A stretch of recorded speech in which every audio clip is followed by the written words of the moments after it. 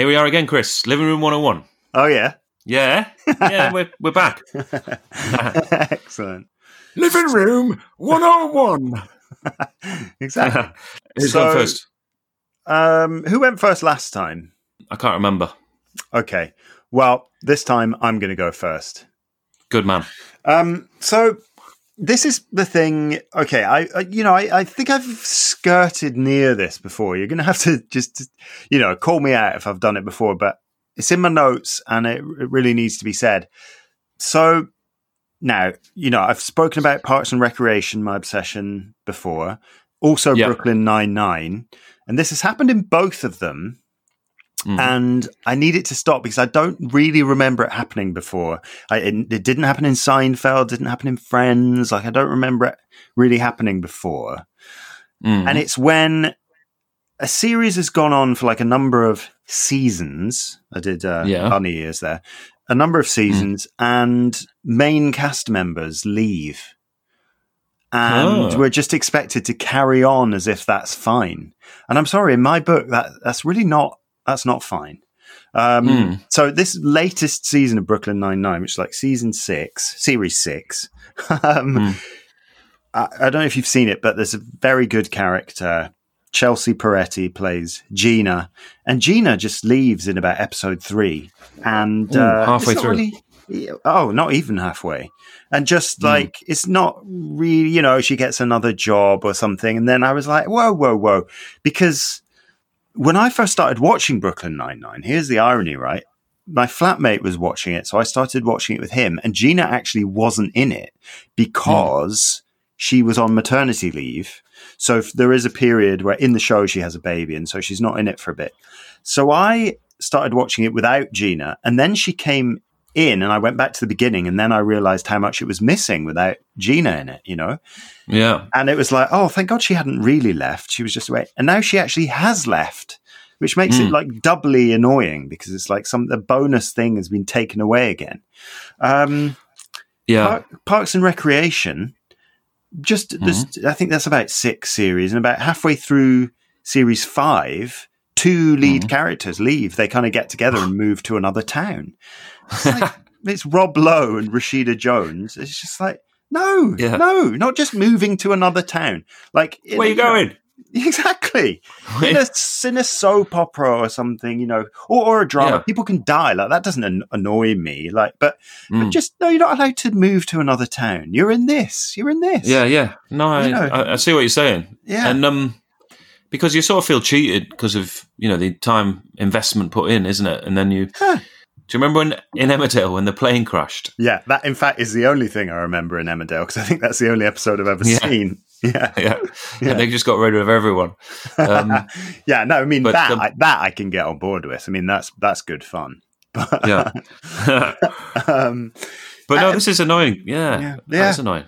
And the thing is as well though, they carry on, and actually the shows are still really good, and they've got a lot of good characters. So it doesn't ruin the show, but it's just I don't feel like that needs to happen. I don't want it to happen, and I just feel and then so with Gina I was like, right, what's happened here? So I Googled. So did you research it? Yeah, I was going to ask you. Did you research it? Straight on the Googles. Because what I'm assuming is that by the time these things get to that far in, the actors are really on a lot of money. It's a hit show, and that maybe it just gets to the point where they're like, we actually can't afford all these actors, so we're going to have to can someone. Yeah. But it was all very coy. They don't really, they've got Andy Samberg and Chelsea Peretti kind of talking about it, but it's really not clear. They're both trying to be polite, but it's just, you don't know. But I think it must have been a money thing. I mean, oh really? Because you couldn't find out. No. I mean, you have things which pretend, Andy Samberg talks about, Gina leaving Brooklyn Nine-Nine, and you're like, okay, right, let's get to the meat. And it's just really fluffy waffle. Yeah. We spoke about it and we thought maybe this would be a good time. Because if it was just her, she got a part in a film or she had to write something, they would just say that. They would just say, she got another job. But I also want to say that if we're investing in these shows, you should just people should just be on contracts for that, that period of time, this amount of series. I don't care if you're Rob Lowe and you might get another job, if you're in it to the end of the series, at least we can maybe think about a series changeover, but not a midway through. Yeah, I imagine they had long contracts though, and so something untoward must have happened. In Red Dwarf, I remember, I can't remember which season it is because I stopped watching it in the later seasons. This is before the reboot. And Chris Barry, who plays Rimmer, I think he's only in like half a series because I got this wrong on a quiz. You know how we're doing all these quizzes these days? Yeah. It's really honing up your knowledge, isn't it? It's like honing up your knowledge. Because I had this on a quiz the other day. Yeah. And I was saying like, I think the question was something like, how many seasons will all of the core 4 characters it is really in? And I was like, I was quite confident because I knew that he wasn't in this season. Do you think that, was it really season? Were people not saying series? Well, series then, series. Yeah, that was on before people said season. Okay, sorry, I'll have to recalibrate back to the 90s. But references are bang up to date as usual. But turns out he was in for half of it. And so that's kind of, I don't know, sort of polished up my knowledge there a little bit. Because I had kind of like unpolished knowledge on Red Dwarf, and now it's like honed it up. It's like now you've really buffed that knowledge. It's buffed it, it's sanded it down. It looks really good and shiny and new, that knowledge now. Whereas before it was looking a bit ropey. Do you remember at that time, because Chris Barry was also in the Britas Empire, which may not stand up to a rewatch, but I remember as the funniest thing ever. I'm guessing you didn't, but you're a bit older than me, so I was probably about 12. It's not an age thing. No, it is. Well, think about how a 12-year-old watches a sitcom versus how a 19-year-old watches a sitcom. You know what I mean? You're implying there's 7 years between us. I am. There's not, I think there is. Quite 7 years. Okay. An 18-year-old. No. But I mean, that's true, isn't it? But you say that, but the great sitcoms, and I'm not putting British Empire in that bracket. I'm sorry, but I'm not. No, I think that's sensible. But the great sitcoms are universal in terms of age, and I want to posit Young Ones. I want to posit Blackadder. These are sitcoms that you can enjoy on different levels. You grow up, and you'd see a whole load, another dimension to it that you never saw when you were a kid. But you were so into it as a kid anyway. No. I mean, how great a sitcom is that? I know, and I've always loved the Young Ones and Blackadder when I was that age. What I'm saying, which is a slightly different point, is that there were also some probably very bad sitcoms which I thought were equals to those when I was about 10. And now I suspect on reviewing, like I've no doubt that the Young Ones and Blackadder are still great, but I thought the Britas Empire was hilarious, but I remember really it was because of Colin, that character Colin, who said, "Yes, Mr. Britas." I mean, I thought he was hilarious. I think the worrying thought I've got on what you've just said is that I was probably a more discerning judge at 12 than I am now. Really? So I definitely wasn't. I don't know. I just sort of like trust myself to.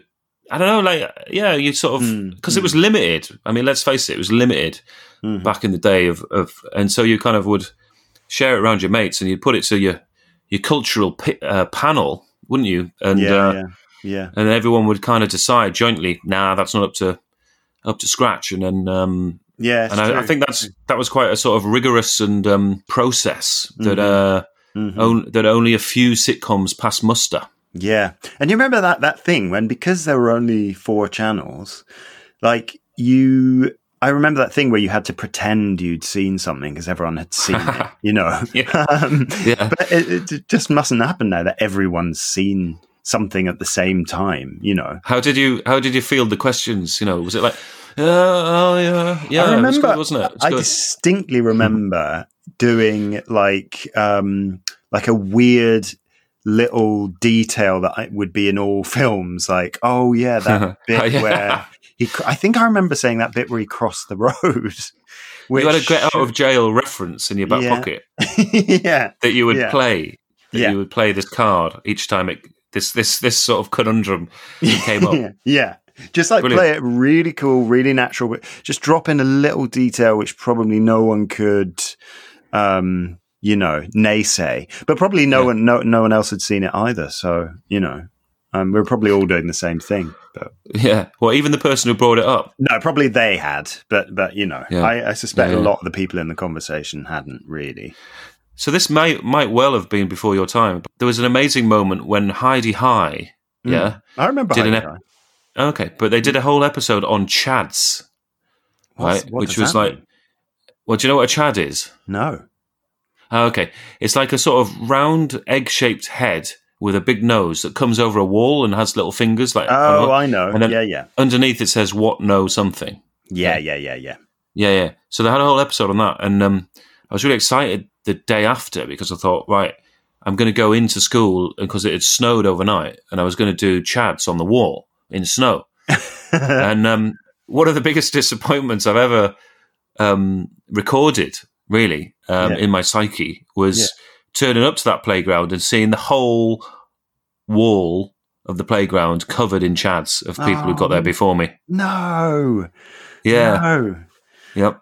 Oh. And so I did one saying, "What no space for chads?" No, I didn't. But basically, it's it was like a sort of testament to everyone watched the same things back then. Yeah. What had everyone put "what know something" under their chad?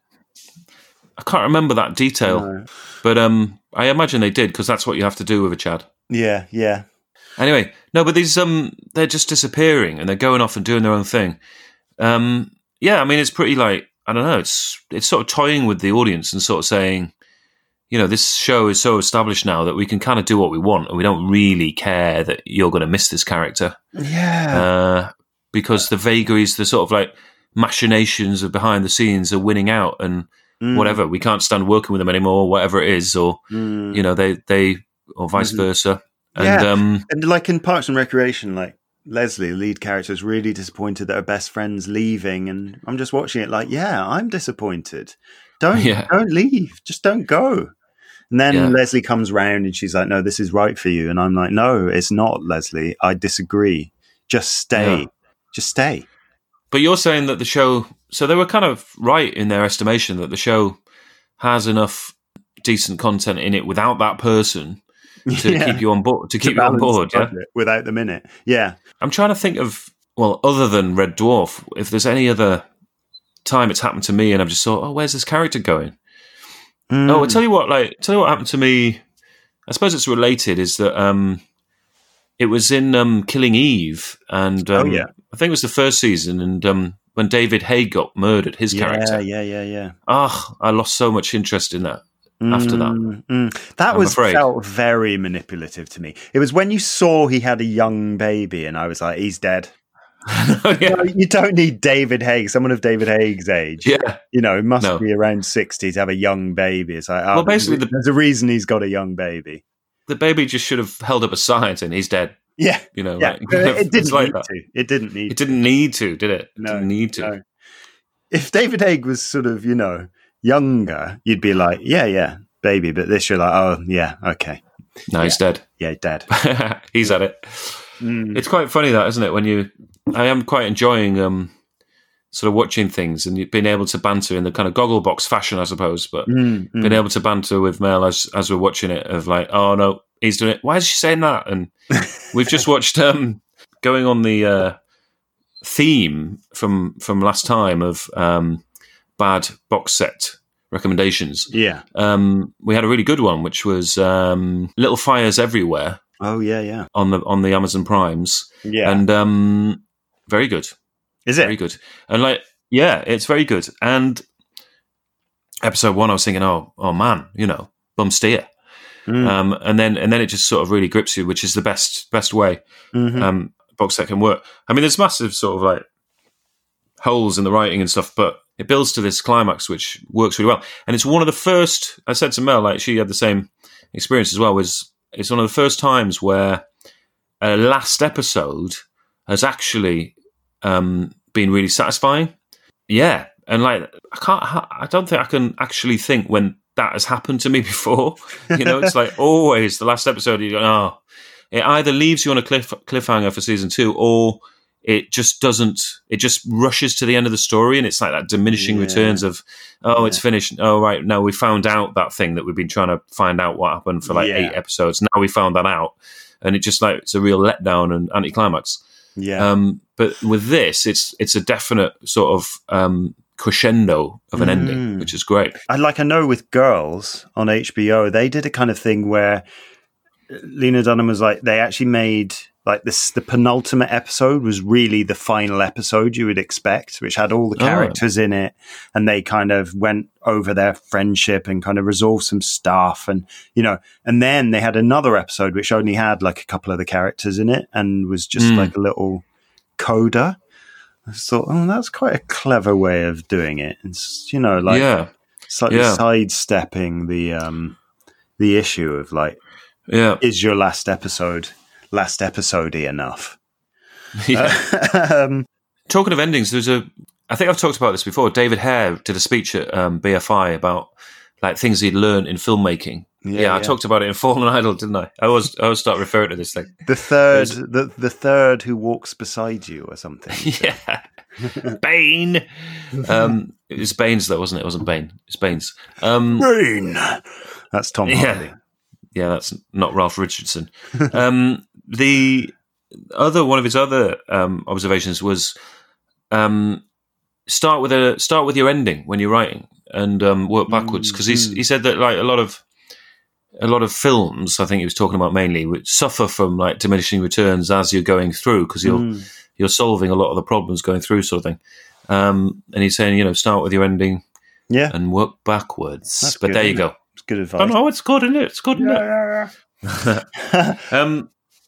So I can't really think. Am I going to put it into Living Room 101? I mean, why not? What's the argument against? Just let's have everyone on contracts to the end of the series. I don't think it's about the contracts. I think that she will have been on a contract and something will have come up and they'll have renegotiated the contract for her to get out of it and to leave. So they start off with the best intentions, but things happen. I mean, it's real life. People have to go on to do other things with their lives, Well, the trouble is, Chris, it hasn't.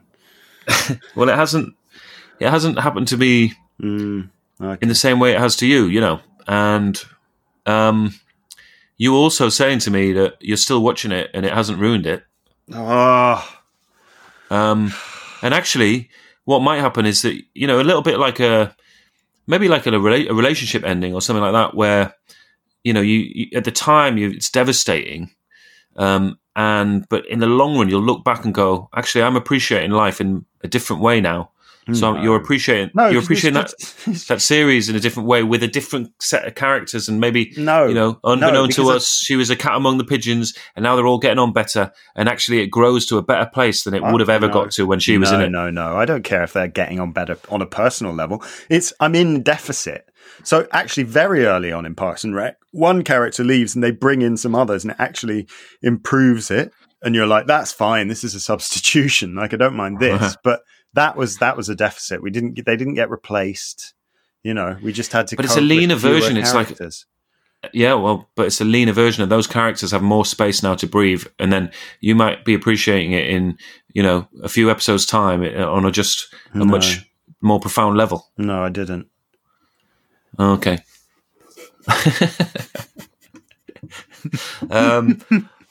I can't put it in. Sorry. Why not? Because it hasn't happened to me like it's happening to you. Just and I think there are arguments. Judge in court just being like, I'm sorry your house has been burgled, but I'm not that angry at this guy, even though he seems to have done it, because my house hasn't been burgled. There was a scene in the Little Fires... Because, they're a judge, probably got quite a big house. There's a scene like this in Little Fires Everywhere, where I was talking about holes in the script, and they don't really explain why the judge sort of rules in favour of one of the characters. It's never really explained. Right. There's I don't know why I mentioned that. It's a parallel.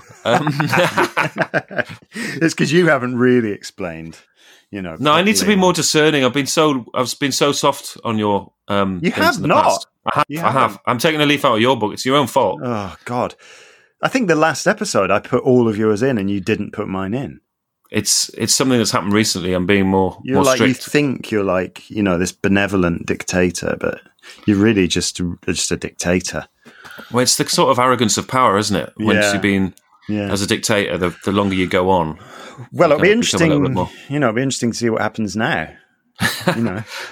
Listen, I'm just taking a leaf out of your book. I'm not going super hard on it. Well, now I'm going to take a leaf out of your book, which ironically was originally in my book. I'm just going to take my leaf back. Okay. A leaf? We'll see. We'll see. Isn't it? Why do we not say take a page out of your book? I don't know. Yeah, like a fly leaf. Don't know. Yeah. Anyway, there it is. Just one quick thing I thought of, because you said Ralph Richardson. I did. I have a feeling Ralph Richardson, to people who knew him, I have a feeling he was a Rafe. And I wondered if we couldn't just put people whose name is Ralph being referred to as Rafe in. So Rafe Fiennes, Rafe Richardson. Rafe Fiennes is the big one, isn't it? Yeah. Obviously, if you were talking to me just without us kind of flagging this issue up, what would you say? What do you mean? What would you say, Rafe or Ralph? For Rafe Fiennes or Ralph Richardson? I would say Rafe Fiennes, and I would say Ralph Richardson, even though I'm pretty sure he was a Rafe. You've never say Ralph Fiennes? Oh, no, of course not. That's, Does anybody say Ralph Fiennes? Only people who've only ever seen it written. I don't know who they would be. That's me. I think I say Ralph Fiennes.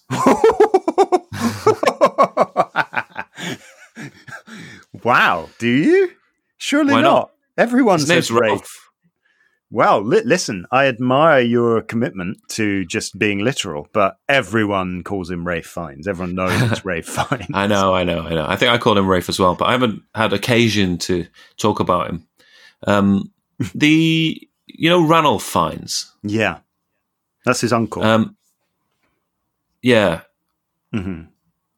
Ranulph, and he's Rafe. Yeah, Ranulph and Rafe. They're literally akin, but similar names, aren't they? So Ranulph Fiennes is okay with all his consonants and his vowels being pronounced in his, but he should be called Ranafe. Ranafe, that's what I was thinking. Yeah. Well, maybe that was what we can take to them. We'll say, listen, Rafe and Ranulph, can we have you being called Ralph and Ranulph or Rafe and Ranafe? See what they say. Yeah. We might get to do that one day. Yeah, maybe. You never know. And maybe Joseph Fiennes, Rafe's brother, could be Joseph. Or Yof. Anyway, maybe you could just put that into Living Room 101, the name Ralph being pronounced Rafe. So you don't like it being pronounced Rafe? No, I just think it's a bit much, isn't it? Yeah, let's put that in. Okay, cool. I mean, Ralph Richardson is a far more iconic actor than Rafe Fiennes. Not these days. Well, yeah, but in the canon of acting, isn't he? So yeah, but I think he takes precedence, doesn't he? So if his is Ralph, then it's got to be Ralph throughout, I would say.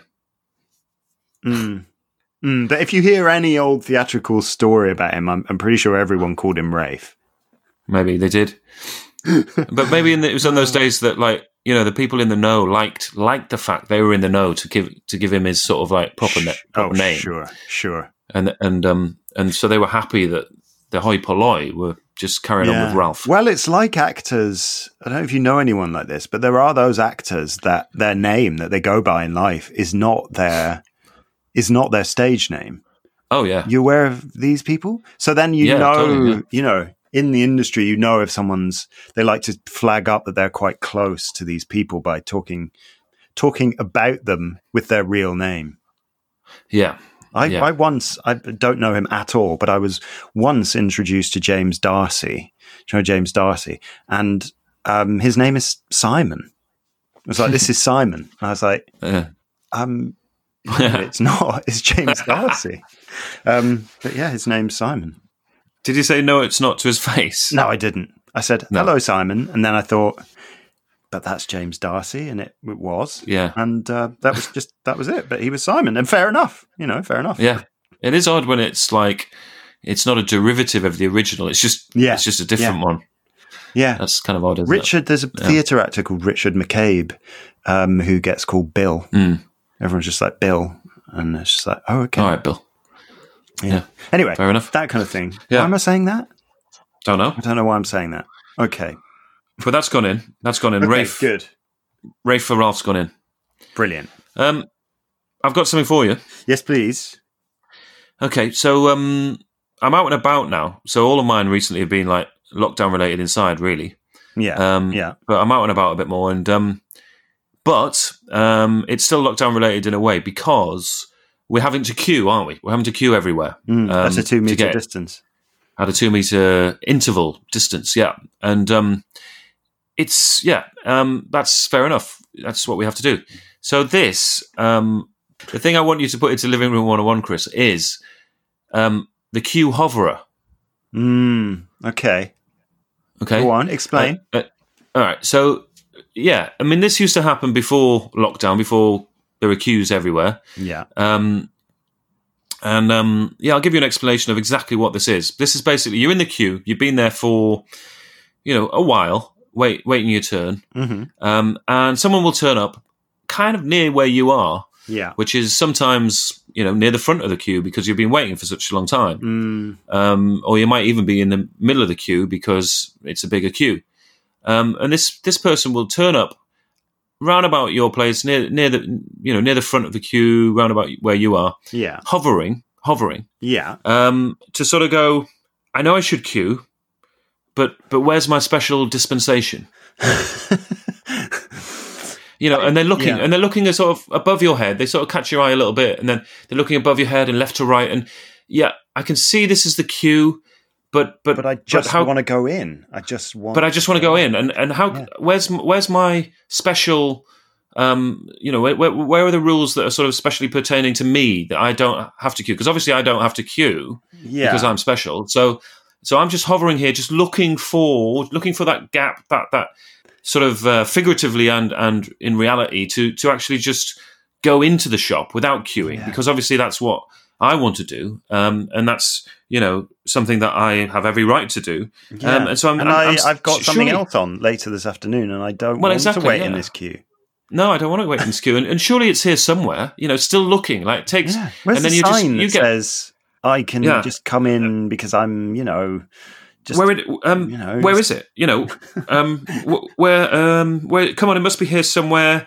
Is it at the back there? Is it? Is near there someone the front? I could No. just? No. Could I just? Yeah, is there someone I can just talk to about this? Because you know that I don't queue. I'm not a queuer. I've got to pick up glasses at Specsavers. I don't, Yeah, well, I've got them. I'm parked on a double yellow, and obviously you need special dispensation to get in. Is this really the queue? Like, is this? Is this it? Is this it? I've even put a finger up to my mouth as I describe it. Oh, is this where I should be? Is this my queue? Is this the queue for me? Is this the queue to get into the shop where I want to be? Because I actually want to go in now. I don't want to wait in this queue. Yeah.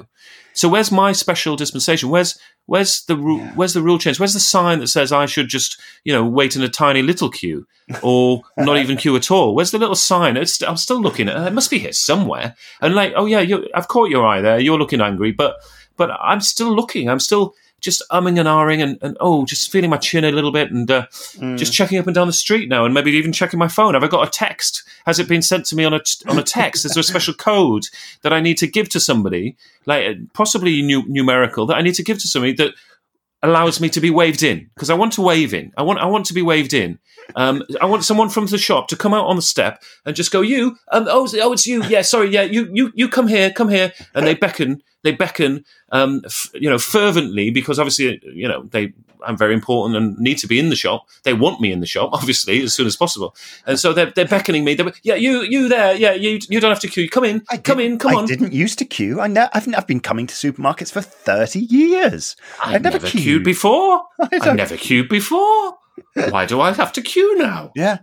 Well, look, as a British person with certain queue anxiety, like all British people, I have the slightest bit of empathy for these people in the sense that, well, hear me out, there are occasionally those queues that you just aren't sure if they're the queue? You are a for queue hoverer. No, You're a queue hoverer. No, You're a queue hoverer. No, but what I'm saying is, what if that person has done something like, for example, is it possible they've done a click and collect and they're not sure if they have to queue to pick it up or if that allows them to just collect their shopping?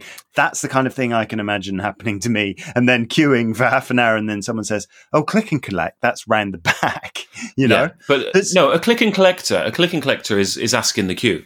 I mean, that's your bona fide click and collector. They're coming up to someone. Is this the queue for click and collect? Yeah. You know, if you've click and collected, you're gonna ask someone. You're gonna say, "Oh, are you queuing for click and collect?" Yes, we are. You know, maybe passive aggressive response. If you've but clicked, you'll still get them to the back. You've clicked and are collecting.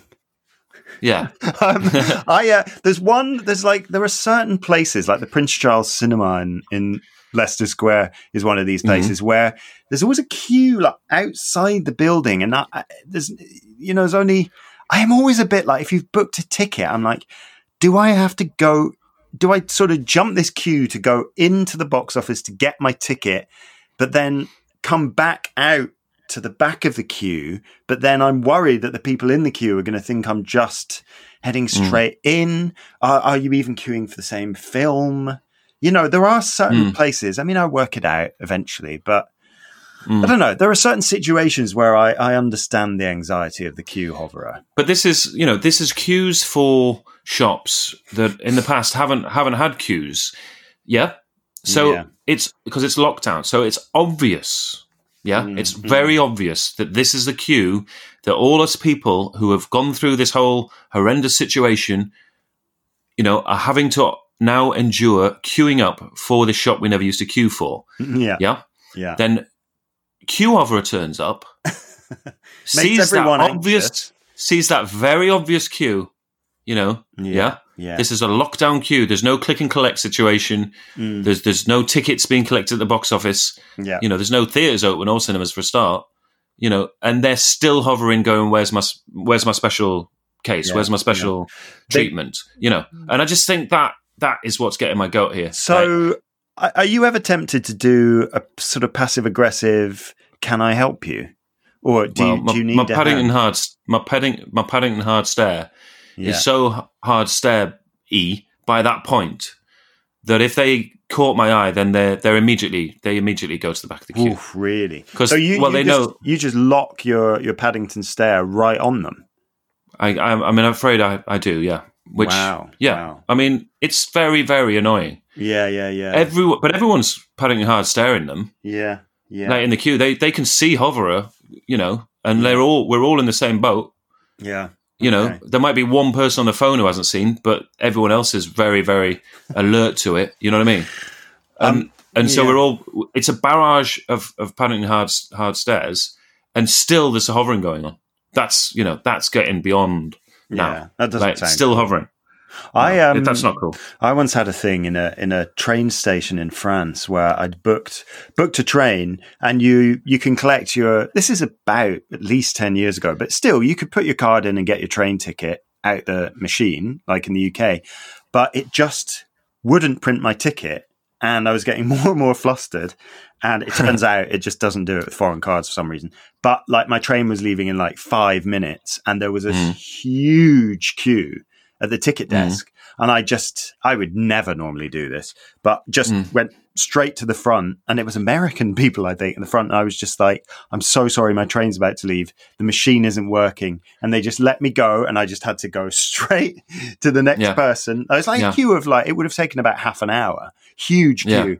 And spoke to him, got my ticket, ran, got on the train, and it was just like, what an experience. Like, I've just I mean, it kind of wasn't really my fault, but I still had just people have been queuing for ages, and I just snuck in. Oh my God, they must have been so annoyed. Listen, that is absolutely fine. Okay, thank you. Yeah. And there's what I want to say is that is fine. You went up to the first, but you said, look, this is the situation. Yeah. You know, it's just, I've got to get in there and I've got to be away. I mean, for a start, this was for a bakery that happened to me the other day. You know, you haven't got emergency buns. I'm sorry, no. And you might really want a bun, but but you haven't got emergency buns. No, the buns aren't leaving the shop. like a train. Yeah. Like number 2, queue jumpers, I'm kind of all right with. Oh, really? Right? Because there's a certain honesty to their dishonesty. There's an upfront. Yeah. It's straightforward. It's awful. Let's face it. It's awful. It's awful. Yeah. People who jump queues, it's awful. But when you see it happening, like, and it's brazen, you kind of like go, oh God, that's a queue jumper. And I might actually say something, there's a queue here, mate, or whatever it is. Yeah. But at least it's honest. Yeah. Queue hoverer, it's the pretense that they're a civilized person. Mm-hmm. Yeah, sure. It's the pretense that they're civilized. You know what I mean? And I just think. Can I ask how you feel about this sort of situation where you're in a busy cinema, say, and your friend has been queuing, they've got their pick and mix quickly. They know what they like. They like the little white mice and they like the cola bottles. They've been quick. So they're like. Crazy combo. Yeah. So they're 3 from the front of the queue. The queue is now 12 people long. You finally decide you're having Maltesers. Actually, having Maltesers and Revels. You can't decide betwixt the two. Yep. Now, how do you feel about then going and joining your friend? Or do you have to join the back of the queue? So they've sort of used up queuing time by they've replaced queuing time with pick and mix selection time. Yeah. If you're like a separate entity, you're paying separately. Gosh, I'm very torn on this. Yeah. I'm very torn on it. Yeah. See, it's to do with the kind of way it's done. Yeah. The way it's done, and I think it's quite obvious sometimes when someone has set out to replace their queuing time with pick and mix selection time, and it's quite obvious by body language. Maybe they're giving you the side eye a couple of times. They're giving the queue the side eye. There's an awareness of the queue of how long it is. Yeah. And they're just watching their mate kind of, and actually it's pretty unfair on the mate as well, isn't it? Because, so they're sort of like taking advantage. It's like someone who says to you at college, can I have a look at your essay? I haven't done mine. It's due in tomorrow. You've done yours. They know you've done yours. Yeah. And they go, can I have a look at yours? And you go, yeah, you can. And I always, I had a mate who did this at college, and he said, I would give him the essay to look at. But he did it like on 3 occasions. And by the 3rd time, there was an awareness in him that he was taking the piss by, there was a sort of like, oh, you mug, you've done the essay, I haven't. I'm just going to kind of copy yours. You know what I mean? And we're in a little friendship group in the bar when it happened, which I'm thinking about. And I said, no, I'm not going to do it. And he's going, what? Yeah. And I go, no, you're taking the piss. Like, you're taking the piss. And someone who I was with, luckily, kind of backed me up because I was on dodgy ground. But no, but I think the problem with that is as well, it diminishes your essay. Like the person marking it doesn't know who's copied who. Well, they probably do, but it's not like that's diminishing you.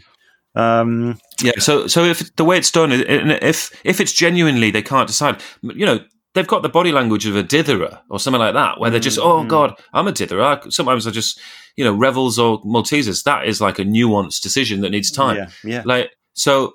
If it's that body language, then I'm like, I'm all right with it, I think. I think the all important thing is if you're paying together or separately. If you're paying separately, then you're a different queuer, I think I'm the kind of person that does join the friend in the queue, but feels a bit bad about it, does not look back. I don't want to see the eye rolls, No. And then I might even say, do you want to get this? And I'll get X, just to speed it up,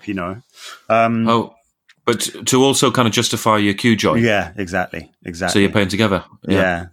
There is also the related thing, which is quite enjoyable, where you're in the prep queue and it's quite long. And then the person in front of you realizes they wanted a ginger shot and they haven't got it. So they leave the queue and they pick it up. And then you see they're thinking, oh, I sort of have to go to the back now. But you really magnanimously say, oh, no, it's all right. And then you let them back in the queue. That's satisfying. Yeah, I know what you mean. Yeah. So there's the satisfaction of being generous with the queue. And actually, in your case, when you were getting the ticket in France, that person would, they felt good about letting you in because they could see your desperation. It was all about, what they observed in you. Yeah. That's true. Oh. So the queue hoverer. Yeah. The queue hoverer. Come on.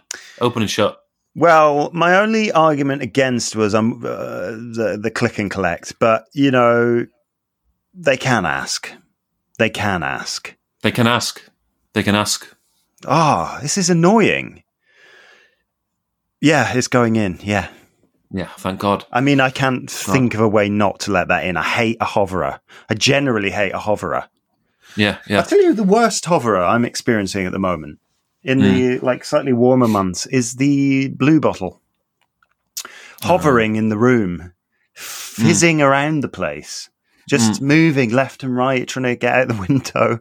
It's just like, dude, just piss off. Yeah, I know. In fact, I had one just before we recorded. I had to open the door and try and get it out. And also, I don't want to squish it on my pad. Just get out. Stop hovering around. Yeah. I mean, I was in the park the other day with Stan, and do you get this thing where you're with someone else and you see all these flies above someone's head? But like that's like the only place they are. They're not like anywhere else. They just sort of, what is that? Is that like heat rising from someone? Maybe. Or something like that. Yeah. There's a really, really weird thing going on in my parents' back garden at the moment where they've got this black reflective table. And on hot days, it's obviously something to do with heat. There's like this weird kamikaze squad of tiny little like buggy flies, but they've got I think they've got a hard shell, but they look like flies buzzing around it. But they're all like flying above it, but then they're collapsing and dying on the table. It's so weird. And people come round a bit at the moment because you do the garden thing, and we actually had to the table's useful for putting drinks and things on, but we actually had to say to my dad, well, this is disgusting. I had a glass of wine and one of them just dropped in the wine. I was like, we had to move the table and not have a table. I don't know. It's obviously something to do with it's reflecting a lot of heat, although black is supposed to retain the heat, isn't it? But anyway, they're absolutely loving it, these weird bugs. Yeah. That is weird. Yeah. Black, shiny, reflective table. Yeah. Sounds like kind of quite kinky in a way. Yeah, it's very kinky in the back garden. Yeah. I hope it's not kinky. I desperately hope it isn't. Sort of fetish table. I kept saying, I was like, we need to get a tablecloth for this. And they're like, there's one in the garage, but it's all folded up somewhere. And who can be bothered looking for that? Not me. Not me either. No. I mean, there's all these different behaviour from flies, isn't there? I don't know. Just the secret life of flies. Like there's those little ones that kind of just seem to go in a kind of regulated pattern in the centre of the room. Ones. Yeah. Them fellas, they're weird. Yeah. What are they doing? What are they up to? Yeah, that's pretty much it. So it's just the two this week. Actually, we had a little bonus Rafe, didn't we? Yeah, that's true. But basically, again, mine didn't go in, but yours went in. What do you mean again? That happened last time. I had two. Or I had one that didn't go in, and you had two that went in. I've been so generous across the series. If you're going to take an aggregate, really, I don't know that that's true. I think you just feel like you have. You might be right. Yeah, that's sort of often the way with thoughts I get about myself in my head. It's you just think you're a really generous guy. Yeah, kind, I'm not caring. Nah, you're just just denying me entries. Well, going back to the Paddington Hard Stare, Mel is forever pulling me up on the fact my default face is like this kind of weird, aggressive stare, and it's a little bit because sometimes my sight's all right. It's better than my hearing. But I do kind of sometimes peer at things a little bit. You know what I mean? And apparently Mel just catches me, just says, "What are you doing?" She goes, "What are you doing?" Like that. And I go, "What do you mean?" She goes, "You just stared at that bloke. You just stared at him as if you were going to punch him or something." I said, "What?" And I'm often just thinking about something completely different.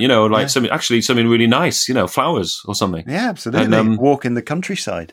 The worst with that, I got pulled over because I was coming back late at night through Streatham in the car, and a police car pulled up next to me, and I was just absolutely mindedly thinking of something else and just looking at them like that, and they just they pulled me over and said you were, and then they said to me, you were just staring at us really aggressively. That's hilarious. Anyway, well, it is lovely, yeah. Isn't it? It's been good, yeah. And So what I'm going to do now, Chris, is sign off. So I'm going to say bye-bye now. Oh, right. Slightly sort of Wild West vibe to that.